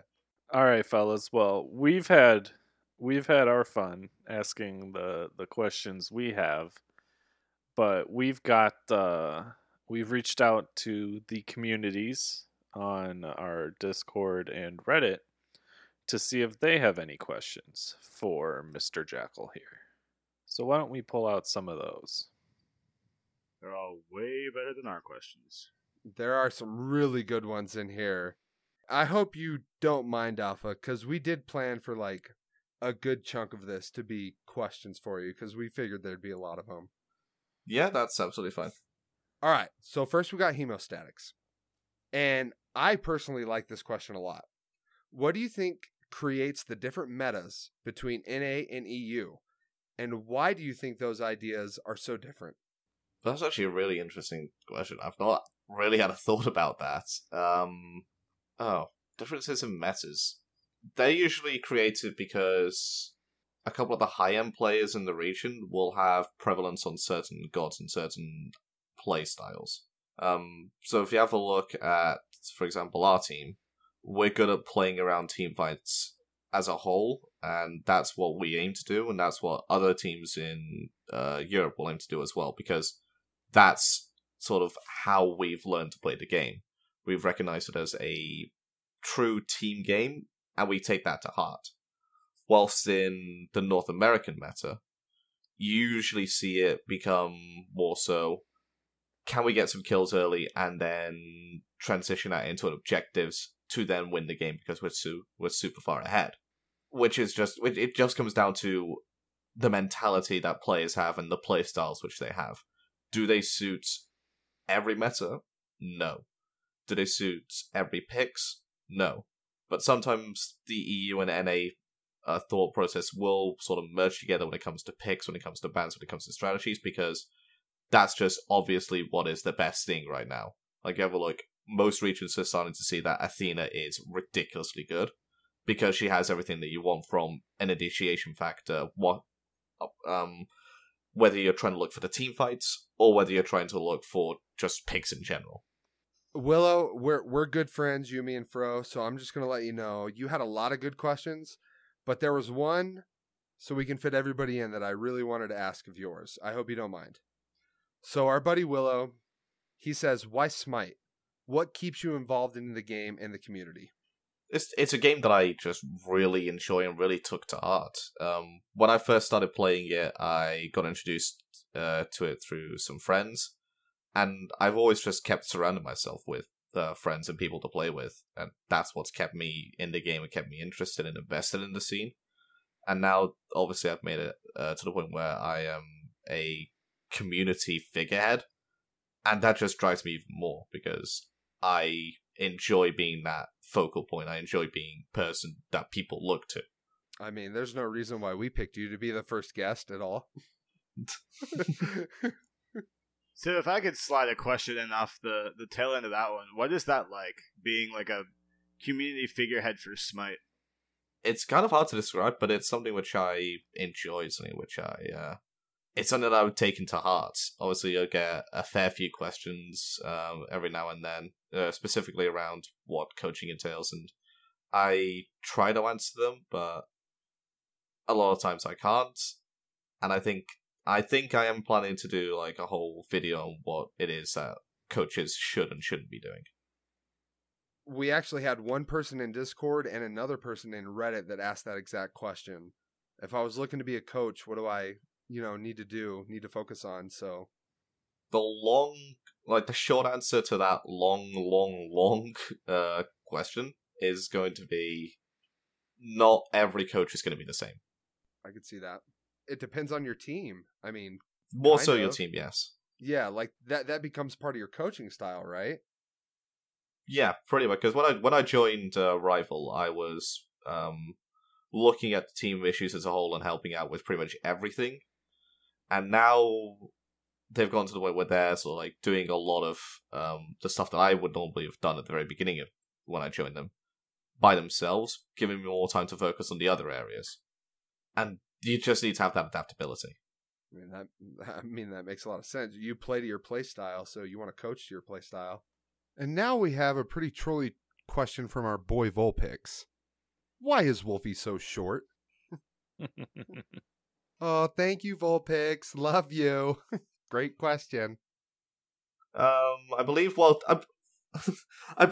you're growing up and maturing, you have cartilage in your bones, and depending on the amount of cartilage you have, depending on how tall you can grow. I believe that's the answer. Drink some milk. Is that milk in a bag? Oh my god. No. Did you hear that, Vulpix, you troll? He hit you with science. Alrighty. Next one. How much time do you spend each week doing scrims and practicing with the team? Ooh. That's Guy Almighty. There's usually around 20 to 25 hours of scrims each week. That's also going to be including a tiny bit of the SPL games. If we add the SPL games on, it's more closer to like 30, I would say. And that's just spent scrimming. Obviously, there's going to be background stuff, which I do, like research and just all-round theory crafting, which the other players will also take part in, whether they're doing it with me or by themselves. So, Short answer is around 20 to 25 hours. Long answer can be anywhere up to 40 hours. Okay. Are you in comms with them during scrims? Yeah, but okay, so I am in comms with them during scrims, but I don't talk. The only time I talk is during picks and bans. I listen to the comms, and I sometimes, if they ask a question about an interaction or stats on an ability, like what the cooldown is or how much damage it's doing in a certain rank, I'll obviously jump in and say, this is the answer, or this is the interaction that happens. But if they have a problem during the game with comms, or if they have a problem during the game with like in the team, I don't jump into the game and fix it during that time. I wait until the end of the game to do so, because that's how it would be during an SPL set. So in the SPL, you're also in their comms? Yes. Just not during the game? Yeah, I, again, will listen to the comms during SPL, but I won't jump in at all during the SPL. I got you. Okay. So even... That's good. So even in the middle of a game, you won't come in with something? No, because during a LAN setting, I won't be able to. Oh, If- okay. Is that why they wear the headphones underneath the headset? No, that was back when we had the old studio and back during Worlds, because there was no soundproofing between the two teams. So if you didn't have those earbuds in, we could be talking like this, and the enemy team would be able to hear us still. So you'd have to go very quiet and say, "Guys, let's go to Fire Giant. Okay, let's go quickly do it now." Otherwise, it'd hear you. Yeah, ouch. Interesting. And now that we have these dividing walls, we no longer have need for those earbuds, because we can shout as loud as we want, Right. and because there's two soundproof walls between the two teams, there's no chance that they can hear us. Okay. So it's a good thing you guys do that at a LAN event, especially like a Worlds, a Grand Finals for Masters. I bet it can get pretty hype. People be standing up and going nuts. That would be so distracting. Freaking Ice goes in and gets a triple. Emilzy at Worlds when he got that kill and threw his arms up and went, woo! Oh, really? Could you hear him all the way from where you were? I mean, I obviously couldn't hear him, but he literally threw his arms straight up and made a woo with his face. I was like, I love him, whoever that is. Okay, so me and Guy were talking in Willow's stream a few days ago, and he kind of explained this a little more to me. What is your funniest go-to team story? And he meant it in, like, let's say you guys are in the middle of a set, you just kind of need to comic relief. You know what I mean? Do you have any team stories like that? Oh, every single time there's a character that's overpowered or there's an interaction which is dumb, no matter what it is, no matter how ridiculous it is, Callus will always come and say, "But what if Ares had this?" Every single time. It's like, Ymir has a stun and a slow and just insane damage. What if Ares had a stun on his chains? He'd be broken.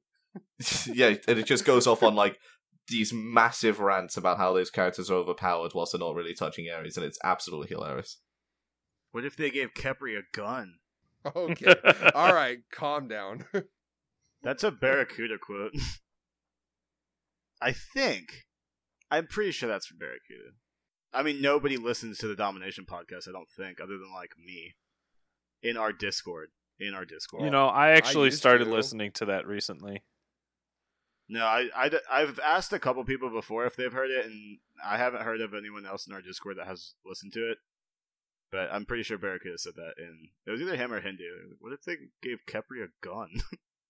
And an Artemis, too. All right, so Hemostatics. I liked his first question. What do you think is the difference between a good god for ranked and a good god for pro play? Whether you need communication to make the gods be able to be played at its highest potential. For example, Athena. You don't really need communication to play at her highest potential, but it does help, so it's not really a big transition between a ranked and a competitive god. Like, you taunt somebody, you're literally saying to them, even if you're not in comms with them, attack this person. Whilst, if you have a look at someone like, somebody like Ao Kuang, I'd say that's a lot more of a ranked god than it is a competitive god. Because in a ranked setting, the enemy team's not going to be on comms. They're not going to be telling people, okay, Akwong's behind us, and it's going to be in this fight in around 3 seconds, so we're going to turn around in 2 and kill him. But on that flip side of the coin, you also don't have the communication with your team. You know them saying, okay, we're going to engage in 2 seconds, that'll be your window to then go in about 5 to then clean up this fight and win it for us. Or, you've got that target over on the right-hand side, go execute him, we'll continue chasing these other people. So, there's 2 sides to it, but I believe Akwong to be a much more powerful ranked god than he is a competitive god. He's banned a lot in my Gold 1 rank games. But for some reason, Athena isn't. So, very good point. There you go, Hemo. It's all about comms. That's probably a big difference between your rank game that you queue up with a buddy and 5-man pros. I mean, I think that's where a lot of gods, their abilities just don't really work all that well unless you have comms. Mm-hmm. Like Jing Ten, if no one's there to back that up, you're not going to do. Like, you're going to throw them, but unless you throw them like into the fountain or under the tower, it's not all that good. I mean, I remember Depp and I played, or it might have been Depp, where we played that game with the Jing Ten where he would just ult when no one was there. And it was like, what are you doing? Like, this is worthless. All right, well, I like Nev's first question here. What do you do when you're not training with the team? Specifically, is there a certain non-Smite game you enjoy playing during your off time? If I'm not playing with the team, I'm usually hanging out with either my fiance or a few friends, playing different games every now and then. Right now, I'm on a bit of an old school RuneScape grind. Oh my god. Yes. But obviously, like, the games might change from time to time. Like, I know Burnout Paradise is going to get a remaster coming out soon on PC. The second that comes out, I'm switching over to that. I'm playing that a fair bit when I'm not doing Smite. But other times it will just be games of Smite with a few friends. There you go, Nev. So, does everybody see Hemostatic's next question? Do we want to go there? Are you ready for, like, a spicy question, Alpha? But first, Neb's second question. Favorite class? I enjoy playing Assassins, but I enjoy playing them in the solo lane. Damn. Naja Solo is the truth. I don't care what anybody else says. Alpha, Mm-hmm. can we hit you with a spicy one? Okay. You're not scared? All right, let's do this. I'm ready for the spice. I enjoy hot and spicy. All right. Who do you think is the best player in NA? Andy, you. And between the two, which one is better? Best player in NA. Are we talking right now or in general? Right now. He asked today at 11:30 Eastern Standard Right Time. now. Who's the best right Yeah. now? Okay, so best performing player right now. I'm actually gonna say something that not a lot of people are gonna be saying, and I'm gonna say Aquarius. I think he's been absolutely destroying everything. My boys. That's from NA. In terms of Europe, Kalas has been just unstoppable, I feel. So, and between the two, I've obviously got to say my boy Kalas is going to win. You have to. Right. Like that's a bit of a odd question to ask when I've got the bias. Right. This is true. And that's why it was spicy. If we're excluding rival players from the whole equation, I'm 100% going to say Cubo Fred. I can see that. Okay, so would Cuvo beat Aquarius? Yes. Okay, I agree. I do agree with Aquarius, though. He has been doing great. Same. He's been really kicking it lately. It was like 3 weeks ago, it would have been Baskin. But Aquarius is Right. popping off right now. Okay, so we got to ask Willow's question because it's also one of my top 3 questions. What do you think about crazy picks that turn out working in pro games?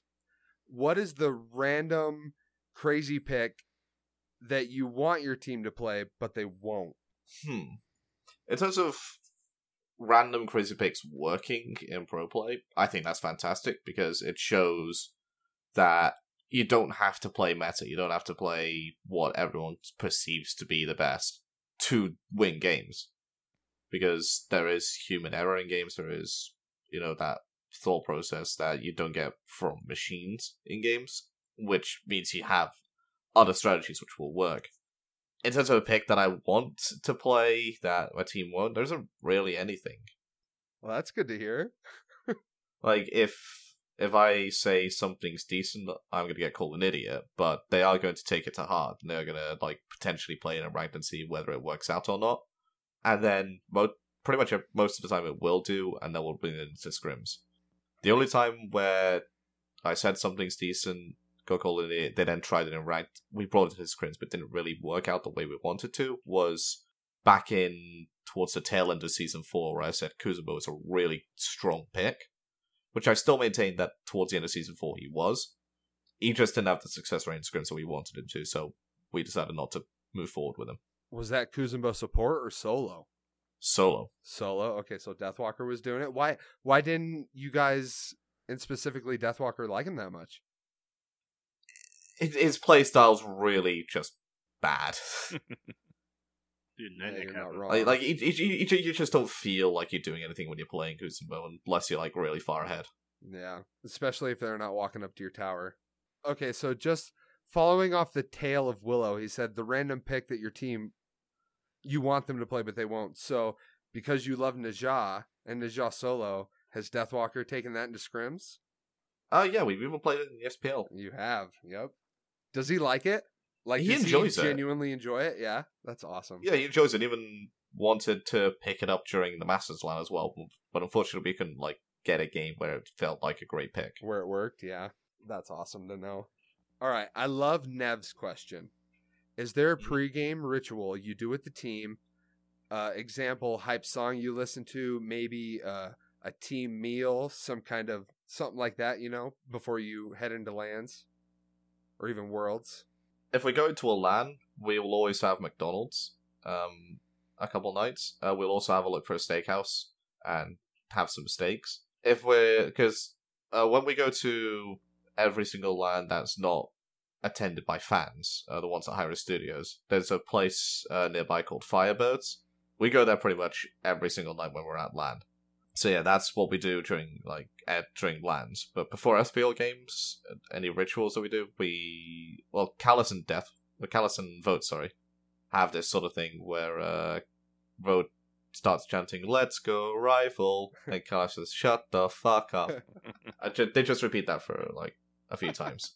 But it's even shown on one of our SPL convits on the Team Rival page. Yeah, you guys got to check out Team Rival's YouTube page, that's for sure. Well, the documentary is coming out soon, right? Documentary's out. It's out already. It's awesome, too. Oh, I didn't see it. I want to watch it. There's even a good scene of me coaching in there. Just one? Yeah, because the focus is mainly on the players. Right, that makes sense, I guess. Okay, Alpha, so our buddy Arab Cowboy that me and Fro both play with a lot. We've been friends for a good while, but we were playing together the other day, and he had a question for you. Even with Raw not being necessarily a top band pick, how does it feel when other teams ban him against you guys, more specifically Wolfie? It feels good, because we can we know that they're going to ban Raw, so we only have to worry about trying to figure out what their other band's going to be. And we can have a general better idea of what our picks and band strategy is going to be. So, do you feel like that's a pretty big advantage then for you guys? It's a strong advantage, and I like it. It just shows how strong we are with that god, how well we play as a team around that god to have it consistently banned out. Because that's the best way to deal with it, is just to get rid of it. So Wolfie can just play every other mid and get good with him. Yeah, because he ain't getting Raw until he gets nerfed. Right. Yeah, right. You heard it here, Hi-Rez. Raw needs nerf. I kind of agree. All right, so Cryo says, and this is, you got pretty specific here, Cryo. What do you think of Blackthorn Hammer? Do you feel it's better for solo laners who need the mana, or junglers who need the health? What gods would you build it on? I really don't like Blackthorn Hammer. I think it's got good stats. I just don't necessarily agree with the passive. Sure, getting a lot of mana back is nice, but it's situational CDR, which I really don't like and really don't agree with. In terms of who I would build it on, I wouldn't really build it on anybody. If you're looking to get survivability in CDR, Spirits Room or Mantle of Discord. You can get that on any class rather than just limiting it to physicals. Sorry, Cryo, but I agree completely. The only god I would actually probably build it on is Hercules, because he's got like mana issues from time to time. But even then, you're still going to be built like an MP5 item. During our set against Mouse Sports in Game 2, Cherio built it on Narsha, and I was racking my brain trying to think of a reason why he would do so, trying to think of the benefits of it. And for like one of the few times I've been coaching, I couldn't think of a reason he would build it. Apart from he needed CDR and he needed health at that one point. Do you think that's a strat? Like, let's just build one really fucking weird item on a weird character and see if it fucks them up. No. I want to know, like, that wouldn't be a strategy. SPL. Yeah, I want to know, like, the SPL, like, secrets. Well, not a shitty build, like, not a shitty build, but, like, a Blackthorn hammer. Like, I wonder if there's ever been an instance where someone built something that wasn't completely optimal. No. I don't know. Same with, like, throw bands, or, like, random bands, I guess. The only thing that you would do to throw people off their game is have off-meta picks. Okay.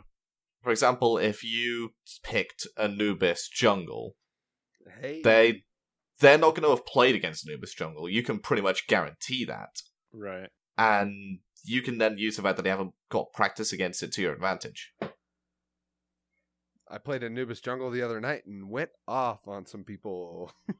Did you start tier 2 Bancrofts? I did! Yes! Nice. Yes, thank you, sir. I'm ready for this PS4 Pro League, boys. Let's go. Guess. Right. All right, Alpha. Anubis Jungle, tier 2 Bancrofts to start. Guess what relic I got first? Blink. You goddamn right. God, Is there any other way to play Anubis? Hell no. Answer, no. No. No. Telling you, boys, I'm ready for this Pro League. All right, so I like Silent Ace's question. Okay. When you approach building a team comp for the game, how do you start? Do you think of one pick that you want and then complement around that god? We usually have an idea of what we want as a whole for each position going into the game. But if we see that they've picked Athena, we're going to say, right, let's pick something that can cleanse it like a Geb. Because whilst we could pick our optimal pick of taking, for example, back in Season 4, we could say, oh, the Athena, we'll just take Fafnir still, because that's, like, our best god. Instead, we have a look, okay, so they've got the Athena. We would like to counter that, stop her being as impactful as she could be, so let's take a Geb to stop that impact. So, you go into the game saying we want these picks. More or less, you're going to get 2 or 3 of them, and then the other 2 or 3 are going to be reactive picks, going to be retrospective onto their composition and what you've got as well. Right, okay. So, like, when I have a Hun Bats and a Neath, I pick a Wheelix. That's a reactive pick. Yeah. No one picks a Wheelix. Okay, so can we, we'll switch over to Reddit here. I posted a Reddit post today at, like, literally 4 hours before we started, and it blew up with people asking questions. And Yeah, I saw. the first one's a little trolly, but I want to hit you with it. Has Vote ever gotten 3 pentas in one game as Cupid? If not, are you replacing him on the team? I saw that, and I actually chuffed that people actually went back through my channel and saw that I played on PS4 for a tiny bit. No, he has not gone 3 pentas in one game as a Cupid. I didn't. I got 4 pentas if you watch the video actually correctly. Mercury. Yeah, see, he posted that YouTube video and I had to correct him. Yeah. But no, he has not. We don't really play Cupid that much, and I'm not replacing him. No. You got your answer, buddy. Okay, so we had another one, and we recently had an episode that was titled Everyone's a Diamond Neath, so I have to ask it. What is your opinion on Neath, seeing as you have her so low on your tier list? Unsafe. Doesn't really bring too much to a team fight. Really just used to gain pressure through the global ability of her ultimate. I just don't like her. She's one of the weakest team fight hunters out there, and doesn't instantly gain pressure in lane with the lack of that. So would it be fair to compare her to Loki? Kind of, but Neith still has uses in a team fight. If you get an early kill, you can detonate that weave to then root multiple people. Like, you still bring CC, you still bring DPS to objectives, you still bring, a threat. Whilst with Loki, you killed our squishy, and now we're going to kill you for it. Because you've used all of your escapability just to kill this one person. Makes a lot of sense. I mean, I played Neith mid in Gold 1 the other day, and it did pretty well against a Hell, but SPL, I wouldn't do that. No, and that's the thing which I'm trying to make a point of every single time I put up a tier list video, is the fact that it is for the competitive level. In ranked or in a casual setting, Neith is better than what she is in a competitive setting. Yeah, that makes a lot of sense. All right, so this one I found pretty tickling. Do you think gods having clear with mobility without a downside is a problem? I don't think it's a problem, because there's more factors than just clear and mobility. You still have, do they do well in team fights? Do they do well on objectives? Do they do well on sieging? Do they do well on defending? There's all these different factors to have. Just having clear and mobility is strong, yes, but it's not an issue, in my opinion. I would agree. I'm trying to think of a high clear, high mobility god that a non-mobility god would have an advantage on. Chernobog. Ooh. Or Apollo. Ooh. Good I'm looking at answers. those. They've got decent clear. They've got good mobility, but their team fights are lackluster. Their objective secures aren't that great. Chernobog's a bit better in terms of objective burst, considering he does have burst ability rather than the Apollo.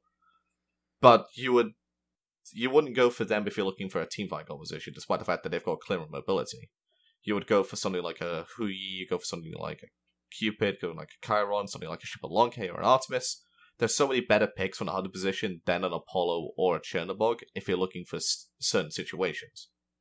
Which is why you don't see them picked up a lot, despite the fact that they've got clear mobility. Right. Okay, so a quick side question from Famous. That's me. Are we going to see Vote or Wolfie on Chernobog? No, I don't think we are.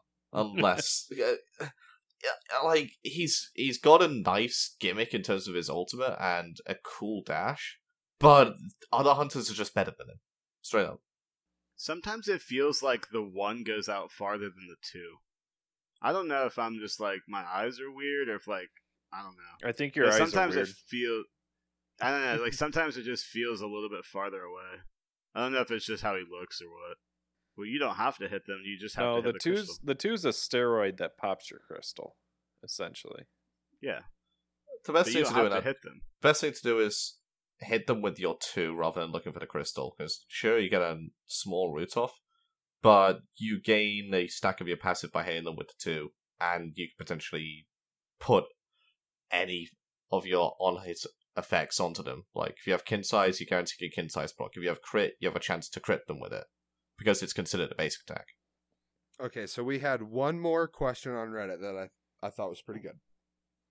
Alpha Jackal.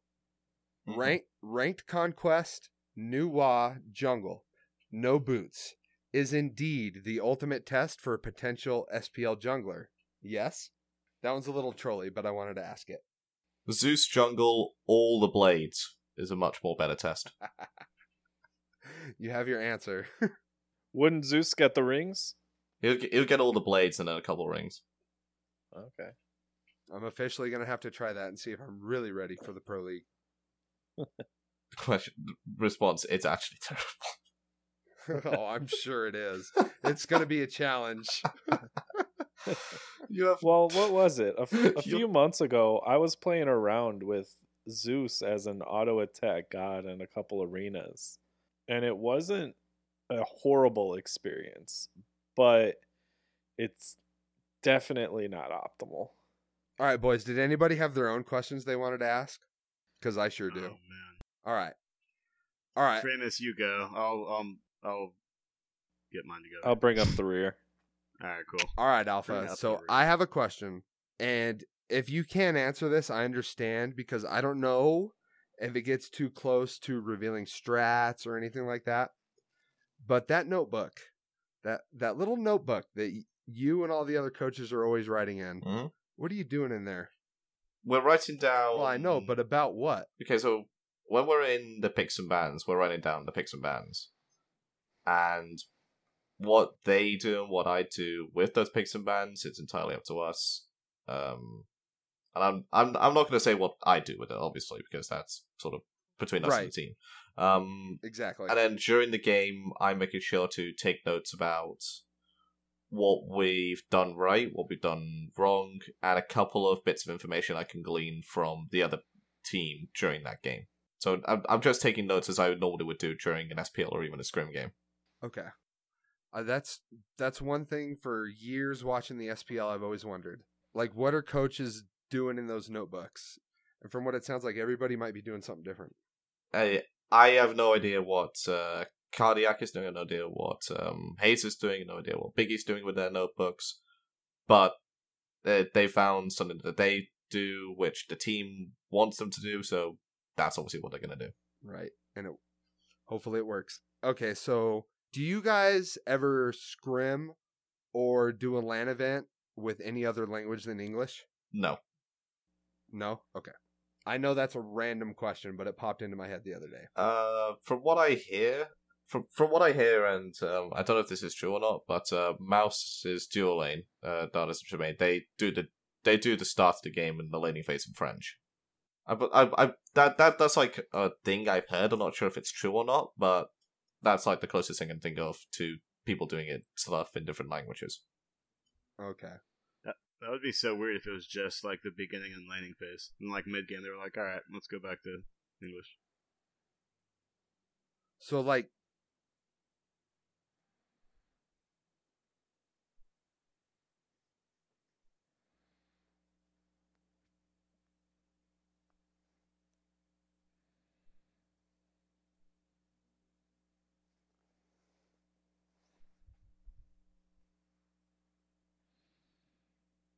I have a feeling at Worlds or like a LAN event, you just probably want to speak English. Yeah. You want to speak. You want to speak the wanna language that understand the the entire team. team's comfortable with. Yeah, okay, there you go. okay, so I love Arachne and Loki. They're probably my two favorite gods in the game. Every time I play Arachne, I pup stomp. Mm-hmm. No matter what, just every single game. What is your opinion on why we don't see her at your level? She is extremely single target focused. She does not team fight that well at all. She is about letting your team 4v5, winning that 4v5, and then picking off any stragglers, which is a really risky and really pretty much, I'm gonna like straight up say it's a really dumb strategy to do on a competitive level because you're putting yourself at a disadvantage just to pick a god which does well in a setting which isn't really seen in competitive. So would you say that basically because when I'm in my ranked games and people aren't communicating, that's when I take my biggest advantage as her? Yes, because Arachne and Loki and all those very single target focused assassins, they thrive off chaos. They thrive off going into the backline as early as possible to take out a hunter or take out a mage before they get turned and burned. That's pretty much what I thought. I just wanted to confirm. I mean, the best thing you can do for Arachne in a competitive setting is to have her build defensive and tankiness, because then she can be part of the team fight early on. She could be there as a 5 versus 5, look to just CC down that single target and slow them down with the webs. That would be the best setting for her in a competitive place. Let me ask you this.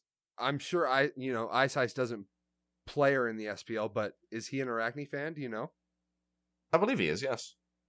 Yeah? Oh, hell yeah. All right, cool.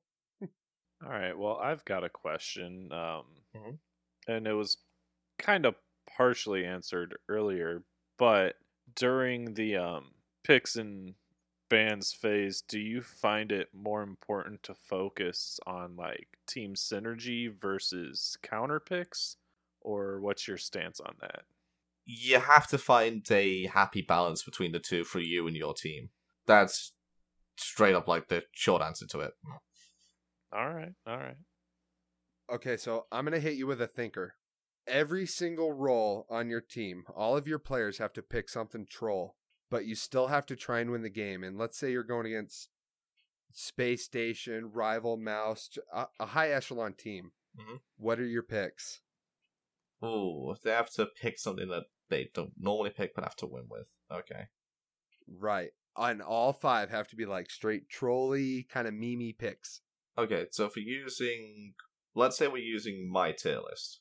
Let's say there have to be A+ at most. Well, A+ at... Yeah, A+ at most. Should we say that? I concur. Okay. So Ice is gonna play the mana jungle. I'm not really gonna stop him. All right. That's not troll. Okay, if you want something a bit more troll. That's pretty No, troll. no, He no. did You're that. It good. worked You're so good. well. You're good. Keep going. That worked so well when he did it at Worlds. So that's probably gonna be his jungle. That's probably gonna be like the most sane one that we do. Death will probably either play Bakasura or Nike. All right. I want to see that Deathwalker Bakasura.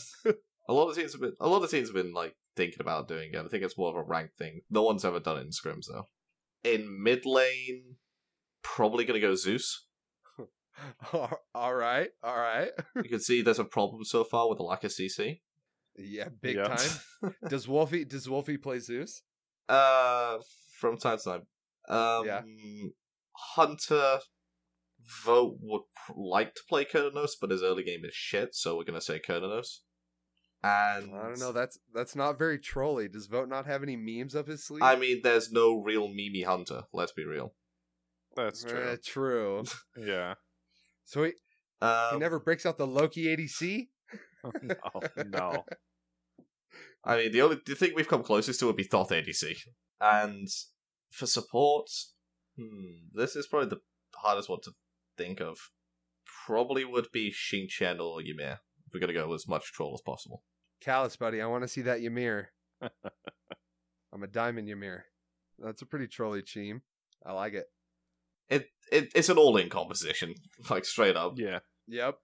It's like we find any bit of CC onto somebody, bang, everyone dumps their ultimates. Let's go, boys. It's a straight run at him comp. That's what the Ymir's for. They cut that freeze off and then death. To wall them off so they have to run back through the Zeus ult. Right. All right, Nikki, you had a question? Yeah. So, Wolfie is the captain, correct? Callus. Callus. Shit. I don't know any captains except for Barra. Okay, so like, what is the team dynamic? I guess with you also, like how like normal sports teams. I don't want to call them normal sports teams because that sounds stupid. But like the coach is in charge of everything that realistically goes on, like play by play. You know what I mean? So is it? Are you? Oh man, I don't even know how to word the question. Like, just I don't know. What's the dynamic between you and the captain, or you and the team as a whole? I give suggestions rather than giving direct orders. Okay. So I will suggest that this is something that they could implement into the play, or something that they should do around objectives. They'll play around with it. They'll see if they like it or not, and then they'll add it to their game or not. Or they'll suggest something to the team, and I'm there to give my opinion on it, because it's always good to have a second opinion. It's always good to have a third, fourth, fifth opinion on something to bring to a team game, and that's what you need to do. Just make sure that you're utilizing as many members of your team as possible when coming up with new and different strategies. Okay. Right. So you're more of a mentor than a boss. Yes. Right. I've always been curious. I don't know. I thought the dynamic of the captain, coach, and the players was maybe kind of weird. I see how you're saying, as a coach, you're a mentor. You're not trying to order people around. Mm-hmm. But basically, at some point, you need to break that down and have somebody making decisions, right? So we've heard about shot callers. Oh, he's the shot caller. They're the shot caller. Do you guys run on that kind of system at all? I'm not so sure if that's common around the SPL, because I only have comms from my end and Dignitas's end. And the only reason I have Dignitas's end is because of the series which they have, where they have the funny moments. But as you can probably see from the comms that we have in our videos on the Team Rival page, it's most of the time everyone's talking, everyone's has the ability to be the shot caller. But you do have that sort of thing where everybody's relaying important information only, was calling out targets. Usually the people with the CC are the first people to call the targets, and then everybody agrees onto that target, everybody says that targets, we're all focused on that one person, and we continuously go through the fight from there. There is no true, this person is our shot caller in the team. Everybody has the opportunity to be the shot caller, everybody has the potential to step up and be that person, because you can have days where a person's quiet, you can have days where a person's sick and not really playing as well as they potentially could, or they're falling behind, and you need the other people to step up and be the frontliners, to be that initiator, to be that shot caller. Let's say, for example, Callas is our dedicated shot caller. If he's playing somebody like Achilles, he doesn't really have initiation, but if Ice is playing Hombats in that game, he does have the initiation. So it would be wise for us to put him as a shot caller for that game in terms of teamfight initiation, because he's got the engage tool. But if we're set and the standards going, Callas is the initiator every single time, don't change it whatsoever, then he as the Achilles has to tell Hombats when to go in, which is just nonsensical. Right. It would make it hard to experiment. Yes. Well, see, and I always kind of wondered, you see, the Polar Bear Mikes, the Auroras, the Hinlas kind of coming out as, for lack of a better word, the leader, but it's not necessarily because they're the leader. They're the ones setting up everything. I mean, and that's sort of the dynamic and the team and the overall feel that they have for their team, which works, which is, again, fine. If you find a way to make your team work, if you find a way to make your team tick, then go for it. Alrighty. Anyone have any other questions? My last one. Punk Duck or Mythy Moo? Punk Duck. You're fucking right. Hell yeah. I love him. I mean, I like Myth. Don't get me wrong. I love Myth. I just love Punk Duck. He's my fave. Alright, any others? I have one more quick trolley kind of one. I admit I've seen it a few times. I can't remember what video it's in or what team member said it, but somebody said something about, oh, well, I'll apply that fake pressure. And you guys just started cracking up about it. Was that like a one-off or is that an inside joke? I think that was a one-off. Was it? Okay. When I first heard that, it was so hilarious. I believe that's in our most recent in-game comms against Energy. Was it? It was so funny. It was either Energy or SK comms. Literally later that night, I played with our buddy Willow, and I'm like, "Don't worry, I'm over here playing fake pressure," and he didn't even know what to say. He was so confused. Okay, well, thank you, Alpha Jackal, for coming on to our humble podcast and treating us to this experience. Where can we find you on the internets? You can find me at 3 different places. You can find me on Twitter at AlphaJackal. You can find me Twitch on AlphaJackal1. And I believe you can find me on YouTube with the URL AlphaJackal or AlphaJackal1. I can't remember which one it is. I believe it's AlphaJackal /C AlphaJackal or something like that. All right. Nikki6, where can we find you? I'm on Xbox, Twitch, Mixer, and Twitter as Nikki6, 2 Y's and 2 X's. And I'm in our Discord as what does it say? Hey guys, Frostfangs here, and then I'm in most of the other Discords as What's Up Gamers. Fro, where can we find you at? You can find me on Twitter at XXXXX, Total Pleb, XXXXX. I stream on Twitch. Wait, I can only do Hand of the Gods. Internet sucks, bro. Never mind. I'm in the Discord at This Is All My Fault. I'm on PSN at Gucci, your boy, Gucci. Sorry, Fro. Famous, where can we find you? Twitter, it's going to be Famous Freak BOTG. Here in the Discord, Famous Freak, you'll find me. Same name in Discord, you'll find me on PSN. We can, we'll group up, we'll play some Conquest, maybe some Assault, we'll see who's in the party. And I am DepNation on Xbox, DepNation_BOTG on Twitter, and I'm on Mixer as Dep City. And that's all from me. Dep City, we will see you on the battleground. Go watch Clown Fiesta. YouTube. I'm truly stupid, paid. That's just how I feel today. I'm moving slow, cause codeine cereals in my lemonade. I'm standing in the shade and I'm selling lemonade. $600 pint to going right off in the A. Lemonade, diamond bracelet, put it in your face. Lemon head, diamond earrings I wore yesterday. I'm flipping wearing Lennon. That's just how I'm chillin'. I'm smoking grapes and selling chickens, Corvette painted lemon. School chick. Baby's on the chain with the big